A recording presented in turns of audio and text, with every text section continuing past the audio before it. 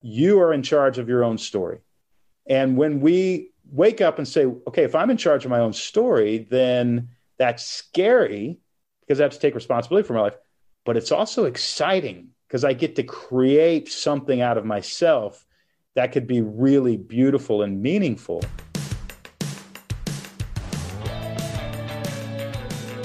I believe that the opposite of depression, it's not happiness, it's purpose. I believe that every single person has something unique to contribute to the world.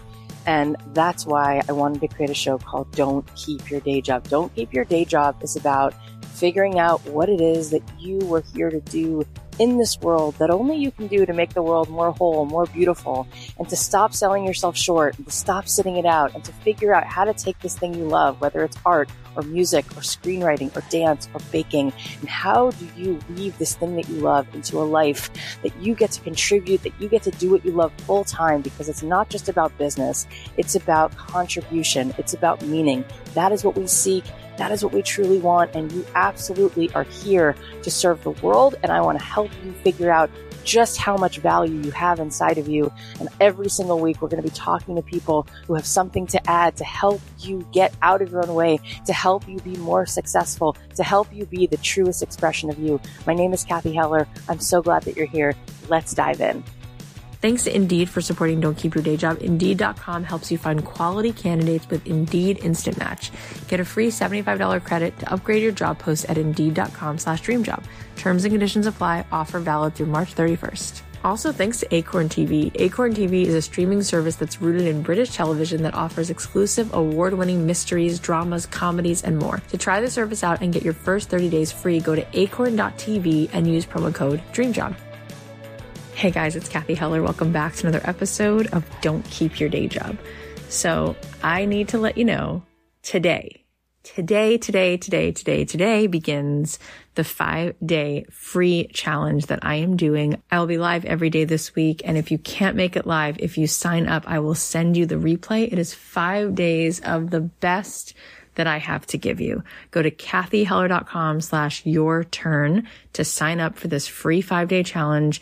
I would love to be able to pour into you and share with you the best that I have right now, which is why I believe that we're all on this planet, how I can give you some exercises and tools to figure out, to get some clarity around what is your divine assignment? Why are you here? What's the mission? What's the ultimate thing that's going to help you feel that sense of deeper purpose? And how can you build that into a full, thriving business? Come join this. If you can't join it, at least you can get the replays. We're starting today at noon Eastern Standard Time in a private Facebook group. You'll be sent all the details when you go to kathyheller.com/yourturn. I'm so excited, and I will be giving away some scholarships to my program, as well as lots of fun giveaways throughout the week, sweatshirts and microphones if you want to start a podcast, and goodies from some of my favorite artists like Morgan Harper Nichols and Emily McDowell. Lots of fun stuff happening over there just to give you encouragement to take some action. So come on over, kathyheller.com/yourturn. I'll see you there. All right, now let's talk about today's guest. I'm so excited because Donald Miller is here. I've quoted him so many times, and it was just such a pleasure to sit down and really connect with him. He is a critically acclaimed New York Times bestselling author. He's written books like Blue Like Jazz, Scary Close, Building a StoryBrand, and we're going to talk about his newest book that's coming out tomorrow. It's called Business Made Simple. It has a 60-day plan to help you level up and run a successful business. It's all so good. You're going to want to pre-order your copy right after you listen to this conversation, and we're going to have all the links in the show notes. Donald is also the CEO of StoryBrand, which provides online courses and workshops to help businesses clarify their message and grow their business. If that wasn't enough, he's also the CEO of Business Made Simple, which is an online platform that teaches business professionals everything they need to grow a business. And he also hosts the podcast Business Made Simple, which was previously called Building a StoryBrand. In his podcast, he shares tons of practical advice about how to grow your business and create a thriving company. He's had so many great guests on, like Seth Godin, Daniel Pink, Mel Robbins. You definitely want to go check out that podcast and subscribe. This was really, truly such a gift for me to sit down and have conversation with him. Not only does Donald give you some amazing, awesome, actionable advice, but he also shares his heart, and he's just so generous. So Without further ado, please welcome the brilliant Donald Miller. Oh my gosh. So first of all, thank you so much for being here. Oh, my pleasure. It's an honor. You're really, truly one of the people with the biggest hearts. And I went to Onsite last year. Oh, you're kidding. You're a fellow alumni. Yep. And I went into that bookshop and bought a couple little items. And I looked and I decided, and I was thinking, which book should I get? And I was like, for the ride home, I got your book, Scary Close. Oh. And it was on the flight home, reading your book, that it all really went in. And it started making sense. You said something so simple and so profound, which is, I realized that if it's love, it can't be earned. It can only be given.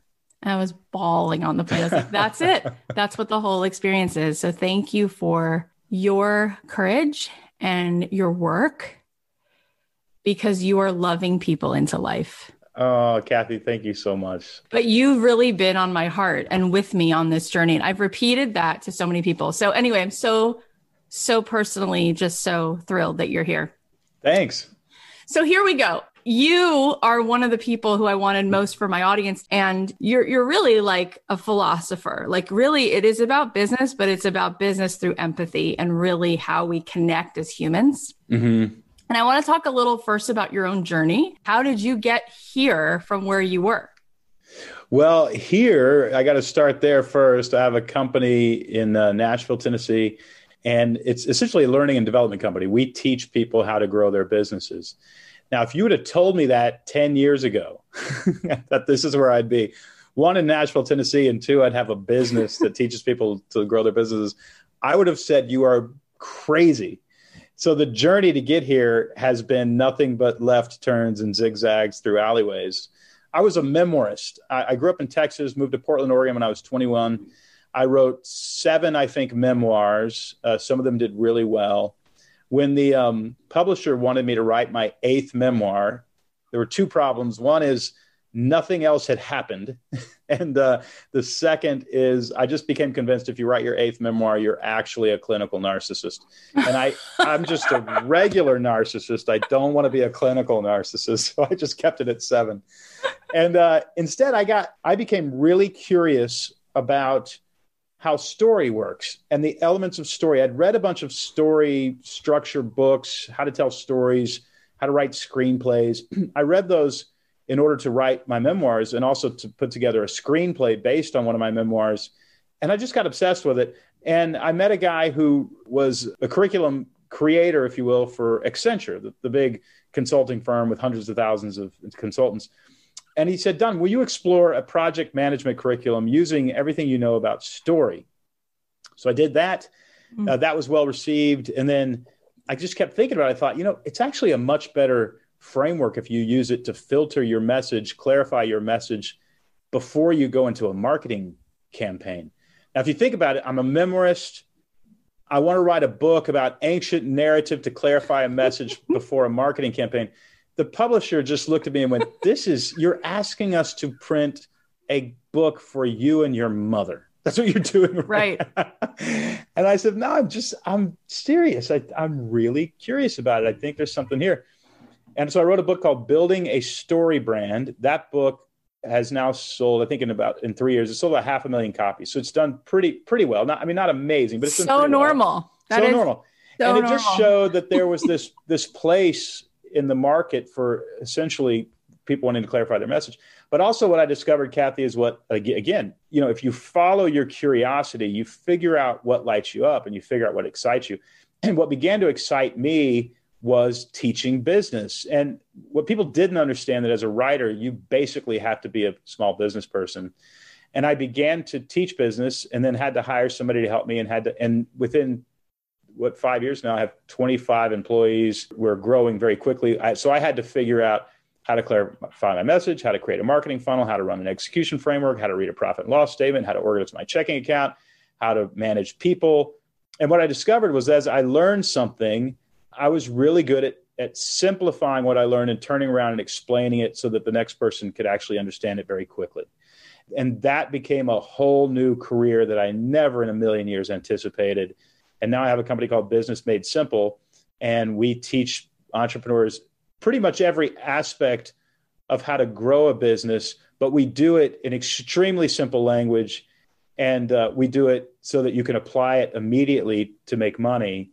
And now, especially post-COVID, we are going after and intend to massively disrupt the university system, who are charging way too much money for a business education and are not teaching anybody how to actually grow a business.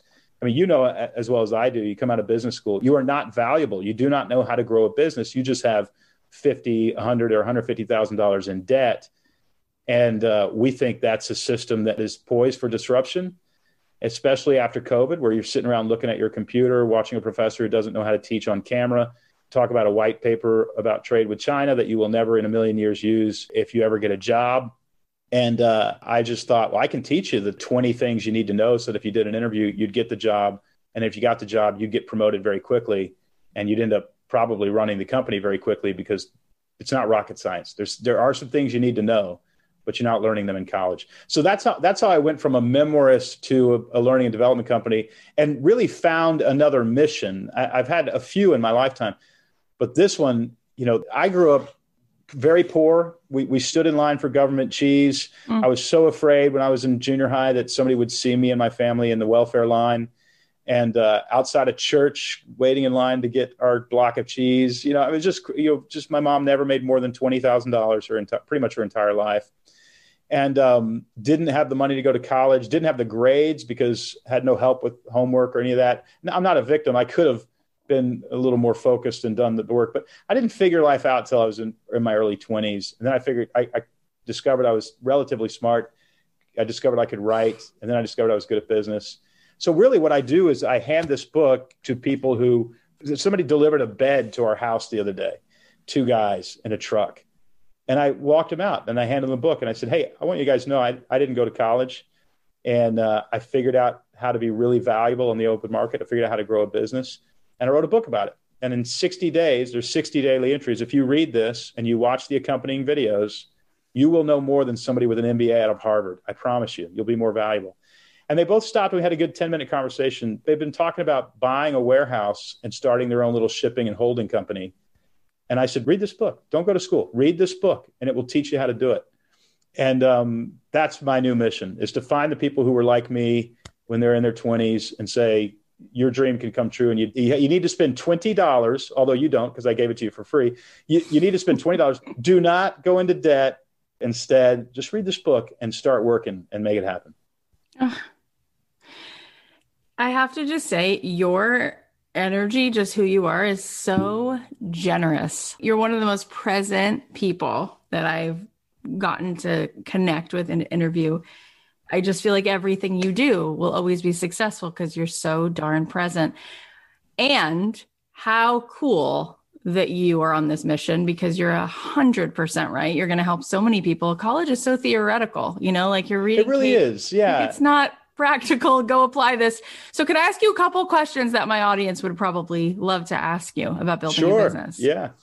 So when I started this podcast, Don't Keep Your Day Job, I had been a songwriter and I had figured out a way to make a good living as a songwriter. And I was like, oh my God, you can get paid to do what you love. And so I wanted to teach people the tools. And what I realized was, before I could show people some things that you might do to get some business going on, people's big question was, I don't know what the heck I'm supposed to do. Like, how do I even pick a thing? Right. And so I'm curious, how do you help people even decide on what is the thing? What do they choose? Well, it's such a fantastic question. And it's something that a lot of people struggle with. And I think that there's a deeper philosophical root to the question. And the deeper philosophical root is, are we free to do what we want? Or are we supposed to obey some higher authority? That's the real question. Because if you're saying, well, I'm not sure what I'm supposed to do, well, there's a presupposition in that statement. And the presupposition is there's somebody who has something you're supposed to do. And if you're a religious person, then it's a theological question. If you're not a religious person, it's a philosophical question. If you're a religious person, as you know, I'm somebody who grew up in a Christian home. When I say, God, what do you want me to do with my life? I hear God saying, well, what do you want to do? And I don't think we like hearing that. I think we're saying, no, no, no, I want you to take responsibility for my life. And that way you tell me what to do and I'll do it. And if it doesn't work, it's your fault. But I will not take responsibility for my life. And he goes, not so fast. You're going to take responsibility for your life. What do you want to do? And if you think about it, that's a functional, healthy father, where a dysfunctional father would say, well, Kathy, you're going to work at a bank and then you're going to marry this guy. His name is Nate. Shake his hand. And you're going to do everything I tell you to do. And you're never going to think for yourself. You're just going to be a cog in a wheel. If you see God that way, it's a very dysfunctional relationship. I think what he's saying is, I would like to do something with you. I really don't care what we do. I just want to be with you. Oh, so beautiful. Right? Now, let's say you're not a religious person. And from day to day, I find myself not a very religious person. So I identify with you too. That's a philosophical question. And what I would say to you philosophically is a fact. Fate is a terrible writer. And if you are trusting fate to write your story, it's not going to go well. You have to take the wheel. You have to take the pen. Now, it doesn't mean you get complete control of your life. You don't. Things can happen. You know, a tornado can hit your house, and that's definitely a disruption to the story you were writing. You know, so you dance with fate. But I don't think fate is plotting for you, and I don't think fate is plotting against you. I think fate is like the weather. Sometimes it's raining, sometimes it's not. But you are in charge of your own story. And when we wake up and say, okay, if I'm in charge of my own story, then that's scary because I have to take responsibility for my life. But it's also exciting because I get to create something out of myself that could be really beautiful and meaningful. And if I'm not a creative person, I get to join somebody else's mission, which is just as fun and just as beautiful and just as meaningful. So we can create a community together around a common mission. So I think that's the philosophical underpinning of that kind of question. But the first thing we've all got to really understand is I get to do what I want. And to me, those are really healthy conversations to have. And it all goes back to Viktor Frankl's book, which changed my life 10 years ago, Man's Search for Meaning, where he talks about in order to experience a deep meaning in life, you have to wake up with a sense of purpose. And where you get a sense of purpose is a project. And you latch onto that project. You say, I'm going to build this bridge or this house or this community. I'm going to rescue these girls from human trafficking. I'm going to stand up to this bully. I'm going to create a company that hires people. I'm going to express myself through music or through words. I'm going to get up and do something and find myself in the middle of a story. And when we do that, we experience a deep sense of meaning. So I think it's a matter first, before you figure out what you want to do. Most people who can't figure out what they want to do secretly don't believe that they're allowed to do anything in the first place. Everything you just said, so gorgeous.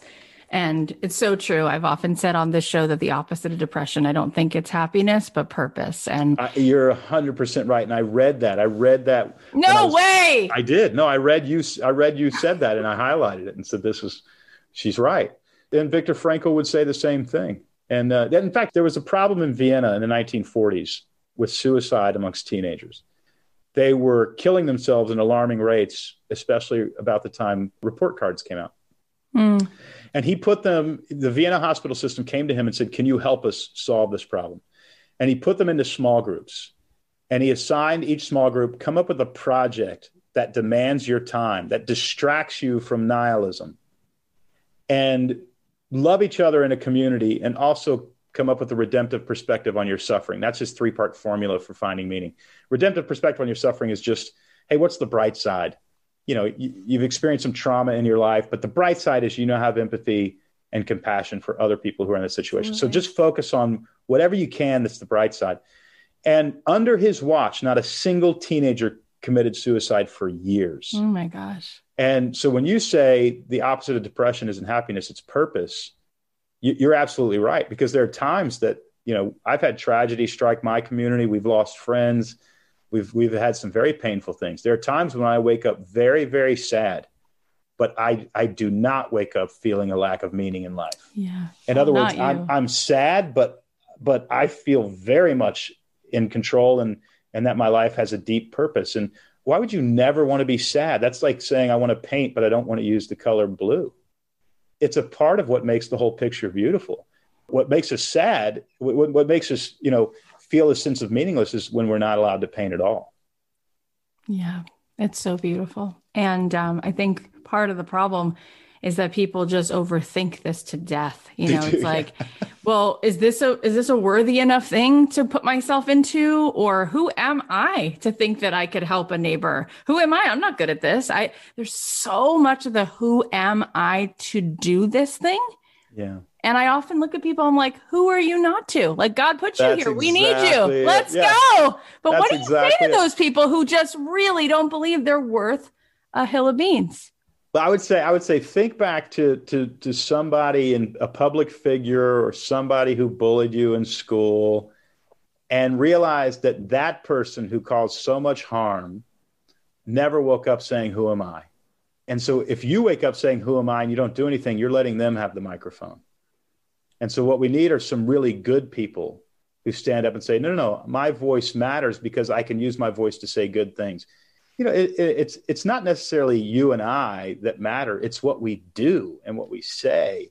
And the fact that even somebody who does something utilitarian, like if you clean chimneys for a living, I would say, what a beautiful expression of a human being that you would go out, create work, solve somebody's problem, do it with a smile, serve them, prove to the world that a task as maybe utilitarian as cleaning a chimney is worth something, and people who do that are worth something.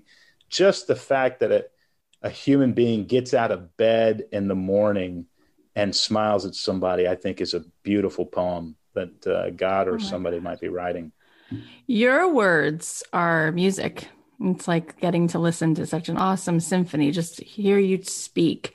So here's the thing, though. The difference between a hobby and a business is there's some economics involved, right? Someone's paying you, somebody needs this or wants this. So I'm able sometimes to have these conversations with my audience and get them to a place where they're like, okay, I'm starting to feel a little bit more courageous. But wait, Kath, someone has to pay me. So I can't just be nice and smile. I actually have to make a thing. Right. Somebody wants to pay me for it. How do we get that first client? How do we actually make a thing? Because it doesn't seem that it's so simple. Your book is about how it can be simple. Yep. It seems like it's very far away, very out of reach, and extremely complicated.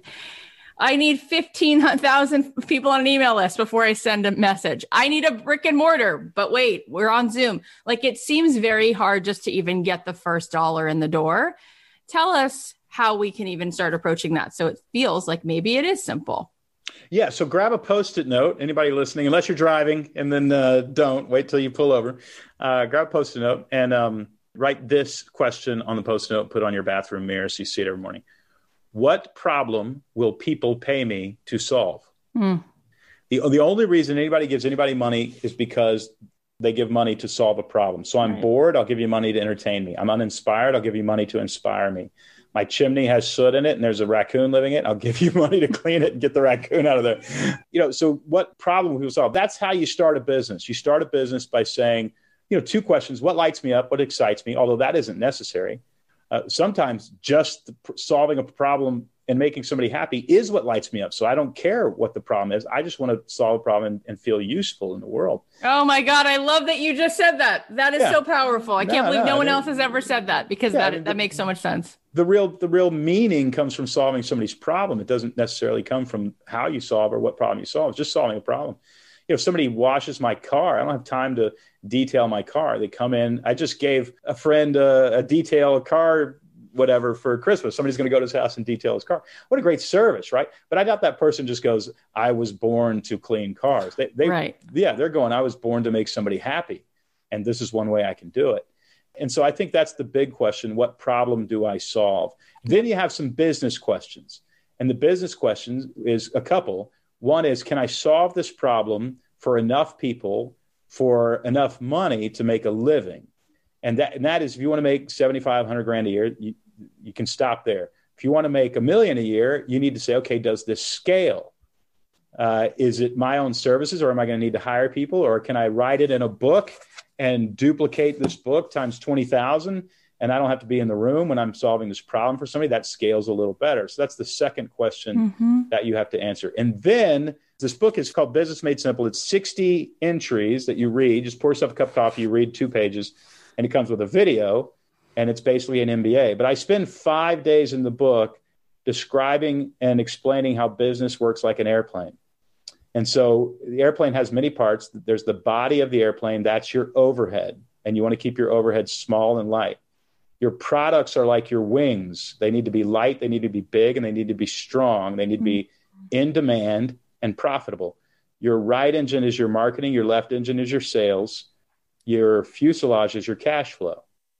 So if you have a properly built business, your sales engine is going to be working, your marketing engine is going to be working, your products are going to be profitable, your overhead's going to be low, and you're going to have plenty of fuel in the tank. You'll have cash. If you have a beautifully, wonderfully built airplane and it runs out of cash, runs out of fuel, it's going to crash. If you have a beautifully built airplane, except your right and left engines are tiny, it's not going to get off the ground. If your wings are really small, your products are not profitable or in demand, and you've got a giant body on the airplane and two little minuscule propellers, you know not to even get on that airplane.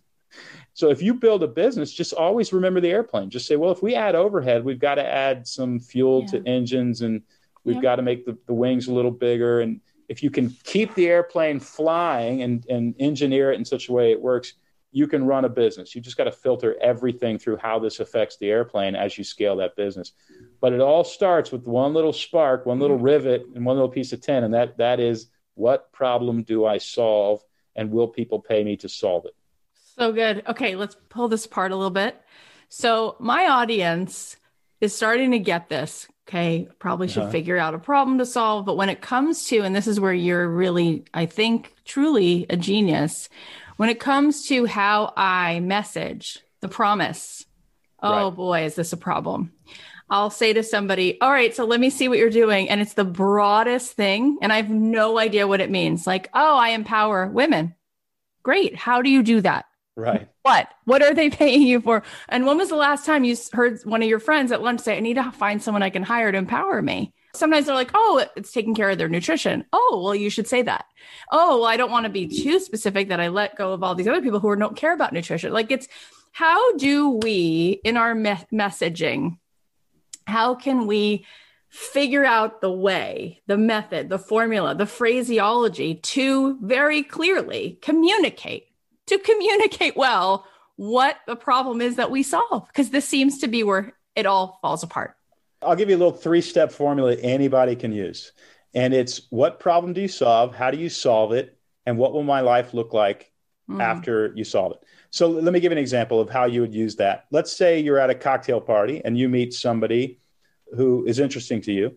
And you say, what do you do? And they say, well, I'm an at-home chef. And your next question would probably, oh, that's fascinating. Where did you go to culinary school? And what are your favorite restaurants in town? And okay, I hate asking this question, but have you ever cooked for anybody famous? You know, whatever. You'd make small talk. You meet the second person, another person. They are also an at-home chef.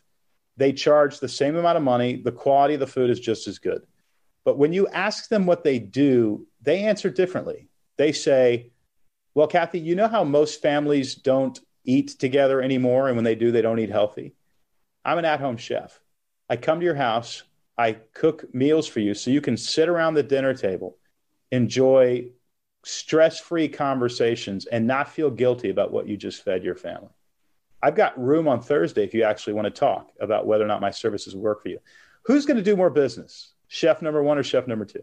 So good. Chef number 2 is going to do all the business.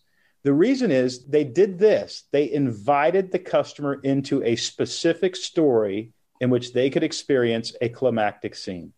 So the story is, a hero has a problem and needs a guide to help them solve that problem so that they can experience relief from that problem. So the hero is the family who doesn't eat together anymore. They find the guide, a chef, who solves their problem by cooking their meals so that they can experience the climactic scene of eating together as a family. So when you meet somebody, they say, well, I empower women. That's like going to a restaurant and saying, waiter, tell me about what you guys have on the menu. And they say protein. Right. It's so general. You just didn't drive it far enough that I know what to order. You know, you could say protein with some carbohydrates on the side. Well, what is, I don't know what that is. Is that a burger and fries? Is that a steak and potatoes? Is that salmon and asparagus? I mean, you're just all over the place. So you need to say, well, most women literally do not feel permission to use their voice and their power to accomplish something good. So I do a workshop that lasts 3 hours. Right. And by the time we're done, women know they want to write a book. They know they want to sing. They know they want to run a company. They know they want to whatever. And then I hold their hand and give them coaching so that they make that happen. The trick is when you explain what you do, nobody should have any questions. Here's the worst thing you can do. I want to say what I do so that people are so curious what I'm talking about. Oh my God. They ask me questions. That's the worst thing you can do. You want to say it so clearly, they don't have any questions. They just pull out their credit card and say, I need exactly that. I have no questions. I have no questions. Give me that. I love it. I'm going to go back and write all this down, but it's so good. You are sharing with this hero who is the customer what it is that you believe is the problem. And then you're coming along as the guide and sharing that how you're going to solve it. I mean, it's so brilliant. And it is all about the story. So the second thing that comes along then that I see people get tripped up with is the second one of the wings. You talked about marketing and sales being the two different wings of the airplane. And the sales one, people think this is evil. Like people selling. It's like, really, this is where like your moral character is like breaking down and people have a really hard time. It's like, I'm doing all this good. How dare I charge somebody, especially if my why is so great? Who am I to charge them for this? Or even the other way, if I feel like I'm solving a problem, I'm not that great at it. Who am I to charge? There's a million ways. It just feels people think they're doing something wrong to charge. Well, I understand. And I understand that we don't want to be infomercials, salespeople. We don't want to be all about money, and we don't want to use people. But let me give you one fact that I hope changes your mind. People do not respect things they don't pay for. And if you have a solution to their problem and you don't charge for it, they will not respect that solution. They will not utilize that solution, and their life will not be changed. You know, would you say this? Would you say, Kathy, when you met your husband, would you say, hey, listen, I don't want to be somebody who demands anything from anybody. I will give you my all. But if you want to run around town with other women, that's fine. I expect no sacrifice from you in return. Now, you tell me, is that a healthy relationship? No, it's not. Okay. I mean, some people have relationships like that. You want to have that, that's fine. I like the fact that we both are sacrificing in order to make something meaningful here happen. And so what you're asking for is you're saying, look, I'm worth it. My product is worth it. It's worth $10 or it's worth $10,000, whatever it is. That's what it's worth. I respect myself and I deliver a fantastic solution. Now you get a guilty conscience when you say that and you don't deliver a solution because now you're ripping people off. Right. So what happens when you say, I don't want to charge for this. I don't want to be somebody who beats you over the head. I don't want to be somebody who uses you for money. You think you're being kind, but what your customer is hearing is, I don't believe in my product. I don't believe in myself. I don't believe it's worth money. Can I please have some charity if you feel like giving me money? Because I'm a lowly human being who has no impact on the world and shouldn't really even be here. Can you please give me some charity? And I would say that's a very bad sales message, and you need to work on that. And really understand that if you believe in what you have and what you do, which is a journey, that's not an instant thing. Yeah. It's a journey. And when you believe in it, you'll charge for it. And so I think we all have to step into that. It's so good what you just said. And it's powerful. I mean, it's really, really powerful. And I think part of the problem is what you're referring to, where people don't necessarily have any confidence in the promise that they're making. And you know, as well as I do, the way you get confidence is you step in there and you change a few lives. And after you change a few lives, you say, wait a second, this is really powerful. And, you know, nothing builds confidence like crossing the finish line a few times and, you know, getting a trophy or two. And then you start to build up that confidence. But people are looking for you as a leader to have some confidence. Yeah. And they need that. They borrow that. And I don't think it serves them by being falsely humble. I also don't think it serves them by being arrogant. There's somewhere in the middle that is actually a sweet spot that people migrate toward. Yes, that's so true. I think the first few times though, it's a Yeah, you got to take some swings and hit the ball, try to hit the ball a few times. yeah. So what do you say to yourself when you're starting that new thing? You've created a bunch of new things as you went along, and so you've had a few first times. And how did you step into believing in your promise the first few times you did the first thing? I've had a really wonderful journey, and I've had some friends who've stepped in and told me that they believed in me. And slowly over time, the combination of friends telling me that, me telling myself that as well as I could, and then experiencing that were the things that really transformed me into a more confident person. But I certainly wasn't born that way. I remember, I live in Nashville, Tennessee now. I was 21 years in Portland, Oregon. I wrote a book called Blue Lake Jazz, maybe 15, might be even going on 20 years now. And it wasn't pre-Amazon, but it was pre-Amazon ranking. So you really had no way of knowing whether your book was selling for at least 6 months, because it would take that long for the royalty reports to say.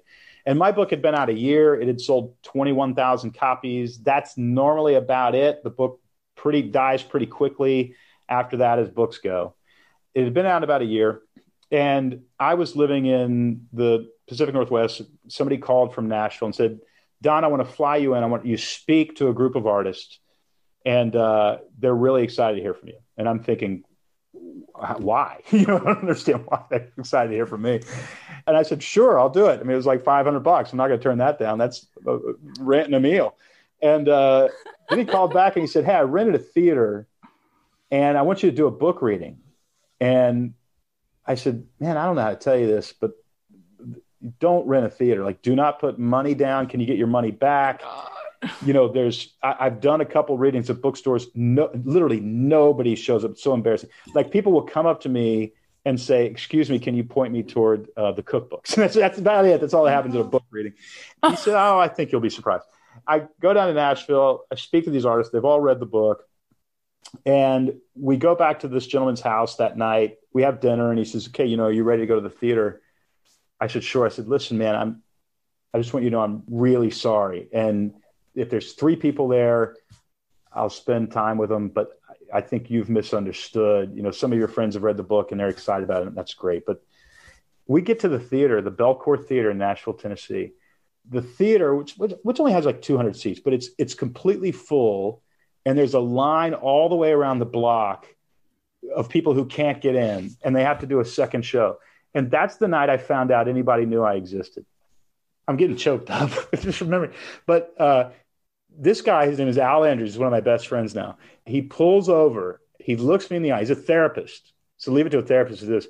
He pulls over, he looks in the eye. He says, I want you to understand you are going to have a powerful impact in this world.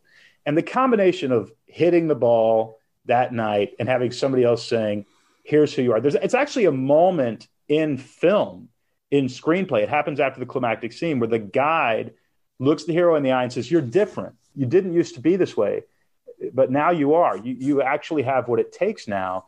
And it takes somebody outside of ourselves to affirm. It's called the affirmation of transformation in the scene in the movie. That's what the guy does. He affirms the transformation of the hero.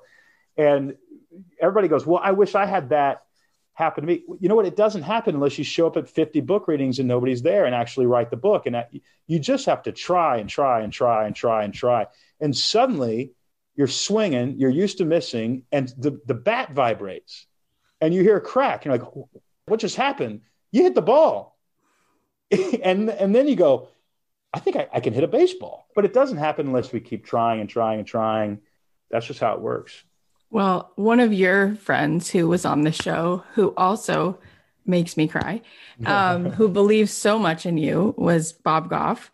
And we talked about you because I had just come back from on-site when I talked to him. It was like a year ago. And he said, how that you could have the confidence to go out there is because you're never going to know that you're the best. And you're not going to help other people because you're the best. You're going to help because you're available. and because you're damn generous. And I said that to you 3 minutes into this interview. You are so present and you are so generous. And that's why that story makes me cry, because of course there would eventually be a line around the block, because you are both of those things. You happen to have a way with words and an amazing mind, but the presence and the generosity, that's it. That kind of open-hearted vibration, it's so powerful. It goes right into another soul. It loves people into the moment. So it's truly like amazing. This conversation is so good. But before we keep going, we're just going to thank our sponsors. If you're looking for new content to watch, then check out Acorn TV. Acorn TV is a streaming service that's rooted in British television. Their catalog includes exclusive award-winning mysteries, dramas, comedies, and so much more. The series are so clever, they look visually stunning, and they feature renowned actors like David Tennant and Thandie Newton. Plus, you can stream on your favorite devices for just $5.99 a month. I've been trying to find new things to watch since we've been spending more time indoors, and Acorn TV has been the perfect solution. One of the series I started watching is called Slings and Arrows. It's a dark comedy that involves theater, ghosts, rivalries, and Shakespeare. It's so funny and it's so good. They've also got a ton of other stuff to watch. So whether you're into mysteries or the royal family or a good dose of British humor, you should definitely go check out what's on Acorn TV.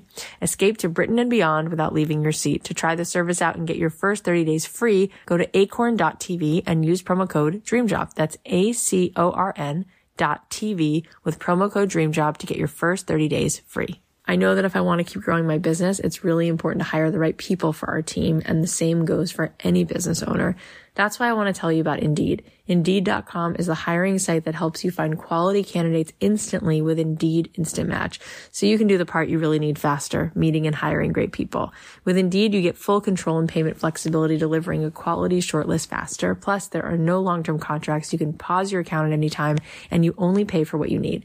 Indeed searches through the millions of resumes in their database to help show you great candidates instantly. With Indeed Match, you see a great list of candidates with zero wait, and Indeed delivers 4 times more hires than all job sites combined, according to Talent Nest. Want your quality shortlist fast? You need Indeed. Right now, our listeners get a free $75 credit to upgrade your job post at Indeed.com/dreamjob. This is Indeed's best offer available anywhere. Get a free $75 credit at Indeed.com/dreamjob. Indeed.com/dreamjob. Offer valid through March 31st. Terms and conditions apply. The thing is, a lot of our audience doesn't believe that their story is worth anything, or doesn't know that they have a story. How do we even start to look at our life through the lens of a hero's journey and find the story, or know how to share that story and know that it's valuable to share? Well, I really firmly believe that every human being is intrinsically priceless in terms of their value. That's a foundational belief that I have. Even people who make us uncomfortable or who do bad things, I think they had this enormous potential that they were born with to do something really beautiful. Some people get lost for a season and find their way back. And some people just get lost, period, and do some stuff they shouldn't be doing. But intrinsic value doesn't really come from us. You know, nobody sat me down before I was born and allowed me to create myself. Somebody else did that. So my value doesn't actually come from me. It comes from this miracle of a story that we're all living within. And somebody else gave me that. So I think we have to believe that. In terms of our story, the reason that I think our stories are so powerful is because literally the way you and I get to choose to live, Kathy, sets the moral compass in other people's brains. What happens when you go to a theater and see a movie is this is Robert McKee, not me. The movie is actually setting a moral compass in your brain. It's teaching you what's worth living for, what's worth dying for, what's worth pursuing, what's worth sacrificing for. The movies teach us these things. And sometimes if it's a distorted movie, it teaches you the wrong. It sets your moral compass in an unhelpful way.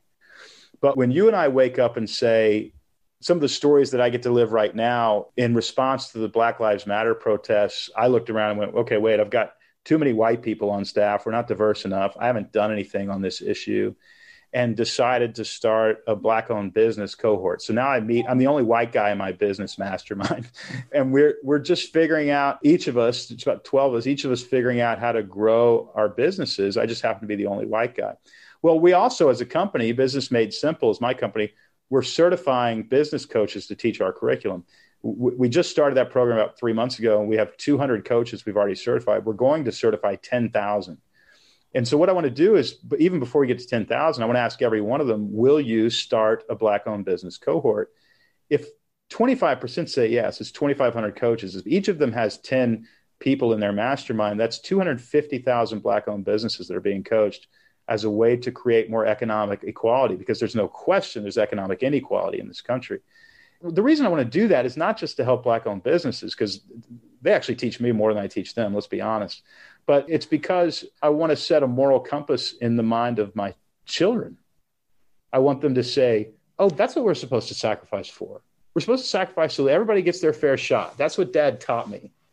And so to me, the fact that you can go out and live a story, maybe it's not about you. Maybe it's about the people around you who get to have a moral compass set. And because they live a little bit of the way you live, their life and their experience is much better. And all humanity gets to rise. Every 7 seconds, I feel like I have tears in my eyes. So the thing is, well, that's what beauty does. That's what open hearts do, you know? Well, that's what great stories do. You know, and even as I read through, you know, your bio and the description of your podcast and all that you've built, I think the reason you've done so well is because there's a theme, there's a controlling idea. You know, before you sit down and write a screenplay, a smart screenwriter decides the controlling idea. So Shakespeare would sit down and say, well, I want to prove that love is worth dying for. And so how am I going to do that? Oh, well, you know, there's going to be this family called the Capulets, and then there's going to be this family called the Montagues, and one of them's going to have a daughter named Juliet, and the other's going to have a son named Romeo, and their families don't want them to, that's how I'm going to prove love is worth dying for. You know, at the end of it, they're both going to die. And then there's going to be a marriage in heaven that they allude to, where they're going to finally be able to be together in peace. So, you know, you reverse engineer all that from a theme. And then if I said, okay, just in the minutes that I've known you and talked to you and read about you, I'd say, okay, if you had to pick Kathy's theme, what is it? And I would say it's setting people free. It's setting people free to be themselves, to build what they want to build, and no longer be in chains to whatever's holding them back. You know when you meet somebody who's really inspirational, because you can figure out at least a theme. Most people have many, but you can figure out a theme in seconds. And so one of the important reasons to live a great story is because people know what you're about. And when people know what you're about, they know why you matter. And when they know why you matter, they treat you like you matter. And it's just a self-fulfilling, esteem-boosting circle that happens. It's, you know, I said the word generous before, but I do believe that everybody wants to feel seen. Yeah. And very few people come on the show and decide to take a minute to say something like that about me, which is really, really nice. So thank you for that. Well, it's obvious. I'm saying what I see. It's obvious. The thing I want to come full circle to, which is one of your themes, is what I read in Scary Close, which is part of everything that you are, is you're so loving, right? Every story, every anecdote, every way that you even begin to phrase something, there is an inherent, this person I'm speaking about, this thing I'm doing is because of another person who has intrinsic value. And it is the thing that I started this conversation with, which is I read in your book that if it's love, you don't have to earn it. If it's love, it's given to you. And I think, to come full circle, what breaks my heart, you know, there's always like, what's the thing that breaks your heart? The thing that breaks my heart is so many people just weren't given a taste of that kind of love. Yeah. So love was earned and they had to do something for it, which is business, right? And so many people listening right now, they quit before they even start because there's a feeling of, what would I have to do to earn, right? What would I constantly have to do to earn a person's time, to earn this dollar, to earn whatever? There's no feeling of this intrinsic, I'm allowed to receive from other people, because love is available and love is given.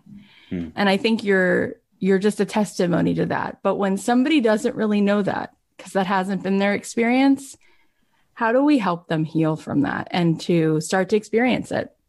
I'm not a counselor and I'm not a psychologist, so I have to be really careful, even though I write a lot about about counselors who've helped me, or at least I've written a lot about that. I can only tell you my story. And my story is, I just spent a lot of years almost without knowing it, beating myself up. And, growing up in a dysfunctional home, mom wasn't able to be there a lot. She was a wonderful human being. And we the last 15 years of her life, we just had a terrific relationship. But, it's just tough. It's just the byproduct of having a hard upbringing. And not to say that I'm more of a victim than anybody else. I've met people who had the most wonderful upbringing. They feel the same way. It's just part of the human condition.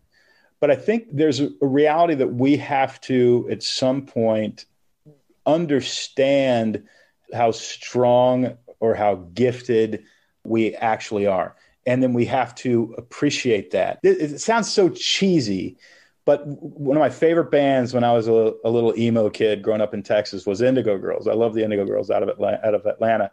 And they have a line that says, when you learn to love yourself, you will dissolve all the stones that have been cast. And that line always stuck with me because I literally, it was always in the future tense. Don, when you figure that out, it's going to be okay. And I knew it. I hadn't figured it out yet. I've never told this story to anybody, Kathy. I'm going to tell it to your listeners. I'll probably never write about it. But I used to weigh 400 pounds. I'm now 215 or whatever. And it was a long, weird journey of trying a bunch of different stuff. But one of the biggest epiphanies I had after, battling all that for so long, I used to think I have no self-discipline. I'm super weak. I'm this, I'm that. I've got to fight this demon inside me all the time that wants to eat 12 Reese's peanut butter cups. And then I just had this epiphany of like, wait a second, there's this person inside you that is so powerful. It can overcome your willpower to do what it wants. It's a stubborn, rebellious bully of a kid that's going to eat whatever it wants. That's not weak. That guy's really, really strong. Wow. And you better start respecting him because he'll destroy your life if you don't start respecting him. Wow. And I started going, wow, I actually kind of have a lot of respect for that part of me. And when that started happening, as soon as I felt it, I stopped condemning myself. And I said, man, you deserve some respect. You are not going to back down. You haven't backed down in 20 years. You will literally destroy me to get what you want. Wow. You're a powerful badass of a human being. And it was almost like that other voice said, thank you. That's what I wanted. Never wanted the Reese's peanut butter cups. Wanted respect. And it was just a crazy, powerful epiphany. I still eat too many Reese's peanut butter cups, but I'm telling you, I don't eat like I used to. And I really think it's that inner party that's tired of being controlled, tired of being bullied, tired of being belittled, and it's going to kick your ass and make you pay until you actually stop it and start loving and respecting yourself as you are. Yeah. And so to me, I want to be really careful because I'm not a counselor. I don't know anything about any of that stuff. But at the same time, that was a really helpful journey to know that part of the reason that there's some, dark voices in your life is because you aren't showing yourself the respect and the love that you deserve. Yeah. Maybe somebody taught you to think that way. Maybe somebody rejected you when you were a kid or you made it up. Nobody was ever actually that mean to you at all. You just made up a story and it's time that we stop. And we say, I'm not going to beat this kid up anymore. Yeah. And one of the things that you're touching on, which I think is central to all of this and accomplishing our goals and showing up as the person we want to be, is really letting go of shame. That's exactly it. Yeah. It's so toxic. It's like regret. It could be healthy. You could say like, I regret that. I want to grow. I want to be different. I want to. Right. Yeah. You learn from regret. You learn from mistakes. Right. Right. But shame is like, I got to keep that a secret. That part of me is so disgusting. It's like, no, one of my mindfulness teachers used to say, like, invite all the parts of you to tea when you have tea in the morning, the parts of you that self-sabotage, the part of you that's brave. And I think if you think about starting a business or posting something on Instagram or starting a podcast or going live or writing a book, it's like, if you could just release this shame, maybe you'd realize that all these parts of you, right, are beautiful, and we're all broken. Yeah, and the parts that you curse. I mean, think about that part of me that was gonna disobey and was gonna do what he wanted, was not gonna accept no for an answer, was gonna eat whatever he wanted. Where else did that show up? Well, it showed up by saying, you can't tell me I'm not a New York Times bestselling author just because I made straight D's in high school and never went to college. I'll do what I want. Wow. You can't tell me I can't build a multi-million-dollar company. I'll do whatever I want. You can't tell me, Some of that stuff that you're hating is actually what's built for you a pretty darn good life. You know what integrity means? Integrity doesn't mean that you act good all the time. Integrity means that you're integrated, that the dark part of you and the light part of you talk to each other and get along. And they're not compartmentalized, and so that you're pretending one of them doesn't exist. So whenever you hear about some priest who's been doing some stuff he shouldn't be doing, he's not integrated. He doesn't have integrity. The bad part wasn't talking to the good part so that they could figure out a compromise and live an ethical life. Wow. And so what we want to do is we want to be integrated. I never heard that. It's Henry Cloud. Henry Cloud is an old friend. He wrote a book called Boundaries, and he talks about it. He actually wrote a book called Integrity. He talks about that. It's amazing. And all of this is so good. And what you just said, as we're wrapping up, based on what you just said, which is that you learned from that Indigo Girls song and from so many other things which they're one of my favorite bands too. They're amazing. They're still amazing. You can follow them on Instagram. They're wonderful. Amazing. Beyond harmonies, forget it. The thing is, learning to love yourself. And the last day, and this is just personal, but you would get it. So at Onsite, just to bring it full circle, I'm in this room, you're in this room with your own therapist with 7 people, and she does different things with each person, depending on what people need or she feels into it. And she says to me, all right, someone's going to play you as a little kid, the whole thing. And then finally, after an hour and a half of this we kind of relive a lot of stuff. She says, go over to her and tell her, you don't have to live here anymore. And she goes, and now tell her, I'm coming to get you. Wow. And I lost it. And she goes, you tell her again, I'm coming to get you. And it's this is what you were just saying. And this really is the truth, is like, there's a little kid who is going to need you to come on over and come get them. Like, let's go back to wherever that was and wherever we've been, and like, love this person, right? Yeah. Give it because to you know ourselves. what? They're demanding it. They're saying, I want your respect. I want your love. Yeah. Yeah. I don't want your pity. I want you to treat me like an equal. Stop trying to kill me or box me out. We need to talk. I'm trying to teach you something here. And it's amazing how I came back and God, it just opened up so much in my life, just not needing it from outside, right? Just like learning to integrate, I guess, a little bit of that with myself. And like I said, I bought your book when I left, and you ushered me home back to my front door. I read your words the whole way home. And it was such a brave thing that you wrote that book, Scary Close. And I was like, is this the same Donald Miller who I know about through Amy Porterfield? Is this the same business master? And he wrote this book, like this very vulnerable book. You're just one in a zillion. And I'm so glad, such a treat. So tell us where we can find you, where we can buy your books, where we can listen to the podcasts, because we need more. Well, first of all, I'm going into this evening very, very encouraged and on a high, because you have, not unlike my friend Al Andrews, pulled the car over and said, Don, you matter. And that just means the world to me. And the fact that you have a podcast, you're doing this for millions of people, is amazing. The best place to interact with me, there's a book on Amazon called Business Made Simple. If you get it, inside the book, it tells you how to get 60 videos. I won't upsell you anything. There's 60 videos. It's better than an MBA. It starts with the 10 characteristics that I went and interviewed NFL coaches, presidents of the United States, first ladies, members of the judiciary. And what I found that they had in common. Amazing. You'd be amazed at who will sit down and talk to you. But I talked to them, and I found they had these 10 common characteristics. And they're not what you think they are. They're things like they saw themselves as an economic investment on the open market. They literally saw themselves as an economic product. And anybody who invested anything in them, they were obsessed with giving that person a better return. If somebody invested love in them, they wanted to love them more. If somebody invested money, they wanted to make them more money in return. If somebody invested a vote, they wanted to die trying to get that person what they need. So they were amazing in that sense. And then the next one is they saw themselves as a hero, not a victim. The third is they knew how to de-escalate drama.